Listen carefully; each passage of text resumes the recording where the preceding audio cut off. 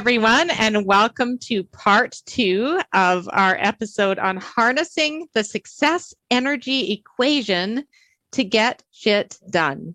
And I'm so delighted to have Michelle Cederberg on the Dr. Laura Where Work Meets Life podcast again to discuss some tips and tricks and tools to build our energy and regain our focus in the challenging times that we're in and in our busy lives.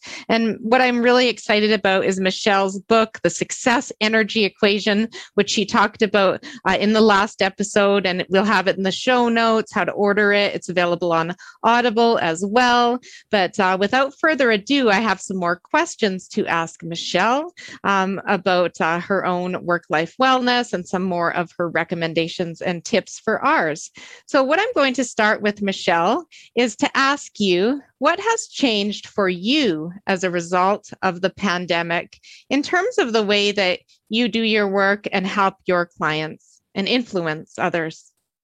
Well, my main job, I guess, is as a professional speaker. So, pre-COVID, I was traveling all over North America, getting on planes every other week to go to conferences and to work, to people's offices to help them and do presentations.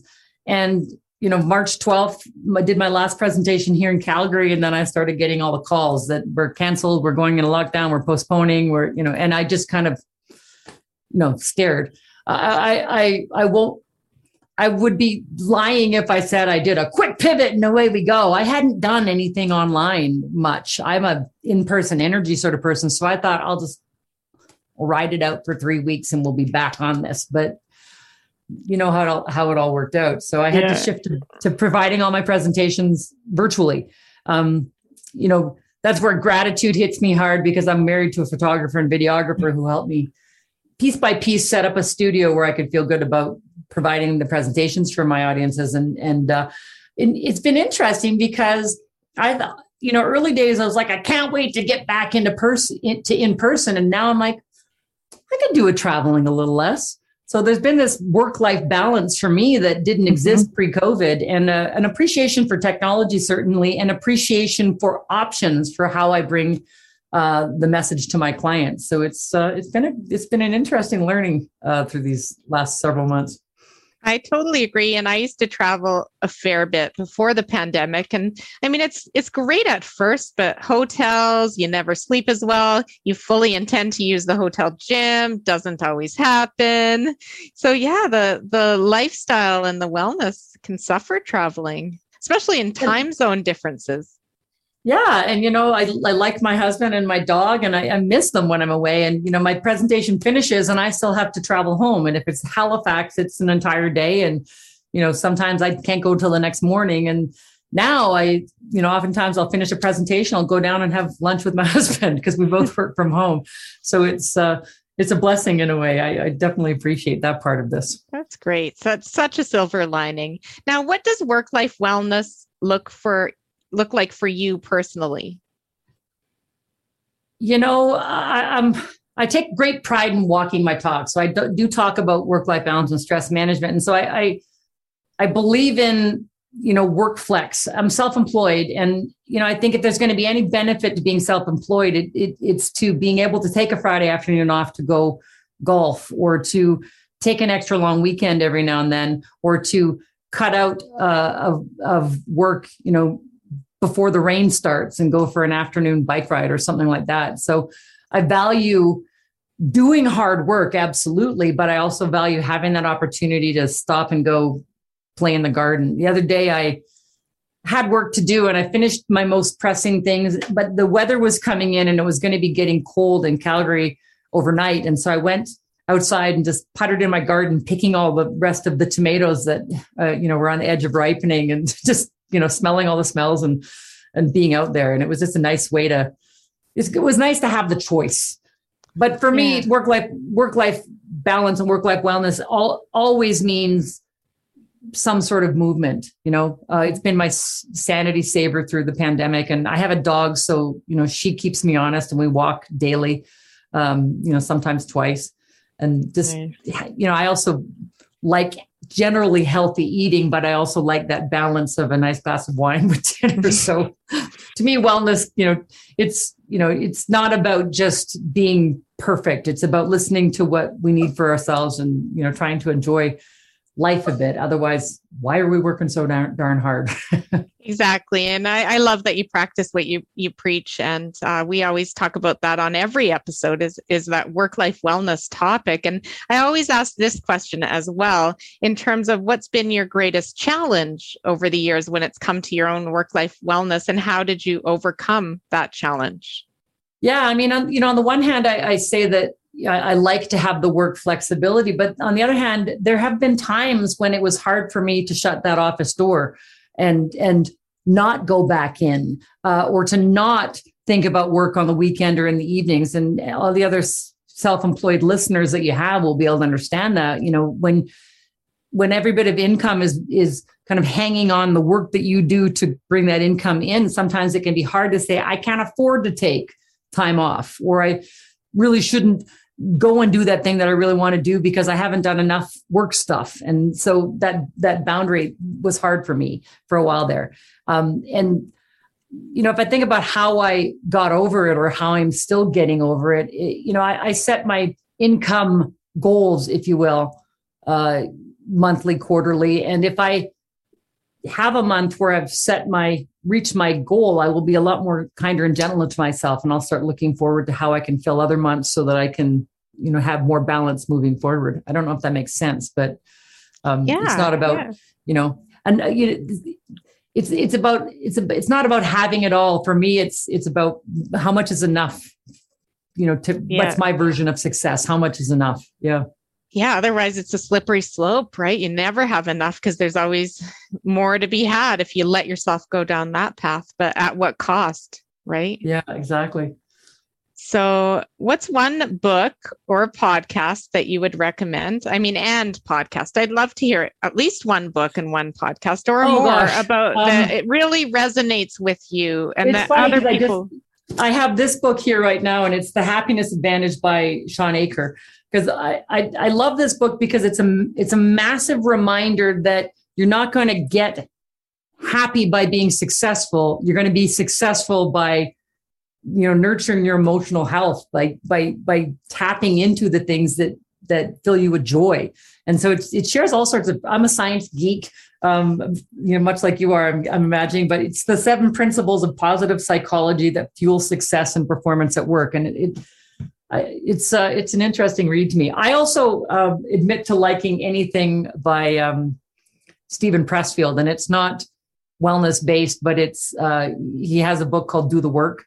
He's got one called The War of Art, the War of Art, which is overcoming resistance to the things that we know we need to do. So that's the discipline piece for me. And another book called Turning Pro. And he's a bit punchy. I really like him. Yeah. Just like you're punchy too, having to read the title of your book. Well, awesome. The Do the Work book, I really like. And I often talk about doing DTFW, to do the freaking work, because that freaking piece seems to come into everything that I do. And as your podcast, gosh, there's a fellow by the name of Mike Vardy on the West Coast in Vancouver who has a podcast called The Productivityist. Mm-hmm. And I always find it interesting. He's kind of a go-getter kind of guy. And so I admit to listening to it sometimes thinking I should try to be better at that, those kinds of things. Because while I'm a health and productivity expert, sometimes the technology scares me and I'm just kind of about finding the energy to do the work, not necessarily about finding the system. So I quite like that one. And there's another one, a gal named Megan Sumrall in the US, work-life harmony. And it's generally directed towards women, but she's spunky as well. So it resonates. So those are 2 podcasts that I often go to. That is great. Thank you so much. Now, here's an interesting question. What would you do, Michelle, if you didn't have to sleep and you could reclaim those hours back to do whatever you wanted? Wow. Interestingly, I don't think I'd work more. I might write more, because writing to me is one of those things that it takes a lot of space and energy for me. And I think I'd be better at it if I had unencumbered time, where I could just sit and be with the words and kind of create from a space of no stress, I'd probably write more. Mm-hmm. I would definitely travel more once that's an option, right? Mm-hmm. And yeah, having more opportunities to kind of play and be creative. I find that my downtime often gets taken up with physical activity, which I value at a high level. But both of my sisters are artists. They both paint. And I always think that if I had more time, maybe I would get them to teach me what they do. So you feel, it must be in there somewhere. My creativity comes out in writing. They put stuff to canvas and it's kind of cool. Oh, neat. So you kind of feel an urge to try painting? Yeah, I do. I like being creative. I like, when I have time to make, but interestingly, through the pandemic, my making was pandemic bread and that kind of thing. But yeah, food different types of bread recipes, or I only did one. I only did the white, just the bread. Okay. My niece is a wonderful baker, so I probably would need to get her to teach me how to do more. But yeah, more of those kinds of things, because we, when we get busy, we will have that part of our brain that's kind of looking forward to, when I have time, I'll do that. I'll do that thing. And I think that if I didn't have to sleep, I think I would do more of those things, mm-hmm. things that I put off until I have more time and energy. I couldn't agree more. And I went to the Van Gogh exhibit and it was so powerful and so beautiful. And I was thinking the same thing. I used to draw a lot as a kid and I've kind of lost that time for art and time for my music as well. So I went to the Van Gogh too, and I'm actually going there on Sunday to do yoga in the Van Gogh space. I'm super excited. My girlfriend said, "Let's go," and we're doing that on Saturday morning, which is kind of fun. Neat. I didn't even know. That is so neat. But you look at art like that, it's like, because I used to be, draw and doodle and all that. Well, and it's a great outlet. And it's one of the things that I talk about in the success energy equation to help us get off autopilot, doing and making.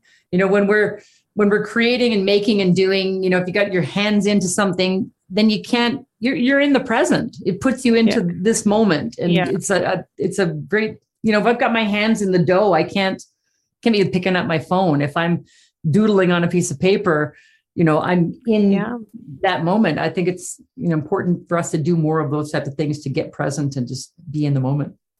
I could not agree more, Michelle. Now, if you could have one wish for a better world when it comes to people's work and lives and wellness, what would that be?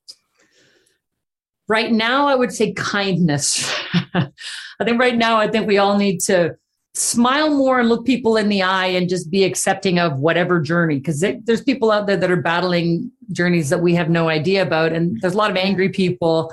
And I think that the best way that we can not only, help somebody else feel better, but feel better for ourselves is to not add to the stress of it. Kindness is a pretty powerful emotion. And if, kindness that you give and kindness that you receive and kindness even that you witness around you helps your body release positive endorphins. And so you end up feeling lighter and happier just by, sharing a smile with a stranger. I think, even behind the masks, we need to smile with our eyes and be a little more kind.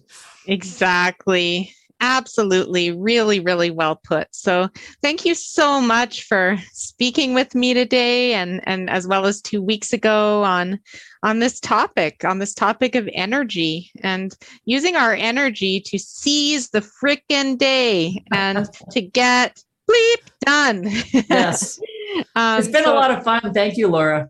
Yeah, it's my absolute pleasure. And we definitely will be sharing the book, and we'll be sharing the other recommendations that you gave in a blog article that will follow this episode. So check out the drlaura.live website. And if you're not already, sign up for my monthly newsletter, which is full of the latest podcasts, the articles, as well as tips, resources, good reads, good podcasts. And I would just be delighted delighted to also see you on social media. And if you like this podcast, please rate it and review it. And that goes a long way, because I'm just delighted to bring these messages to more and more people in the world who need to be lifted emotionally, mentally, physically, spiritually, to be well in their work and their lives. So thank you very much, and take care, everyone.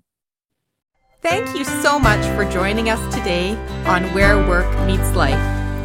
I'm passionate about sharing insights from experts around the world on topics at the intersection of where work meets life.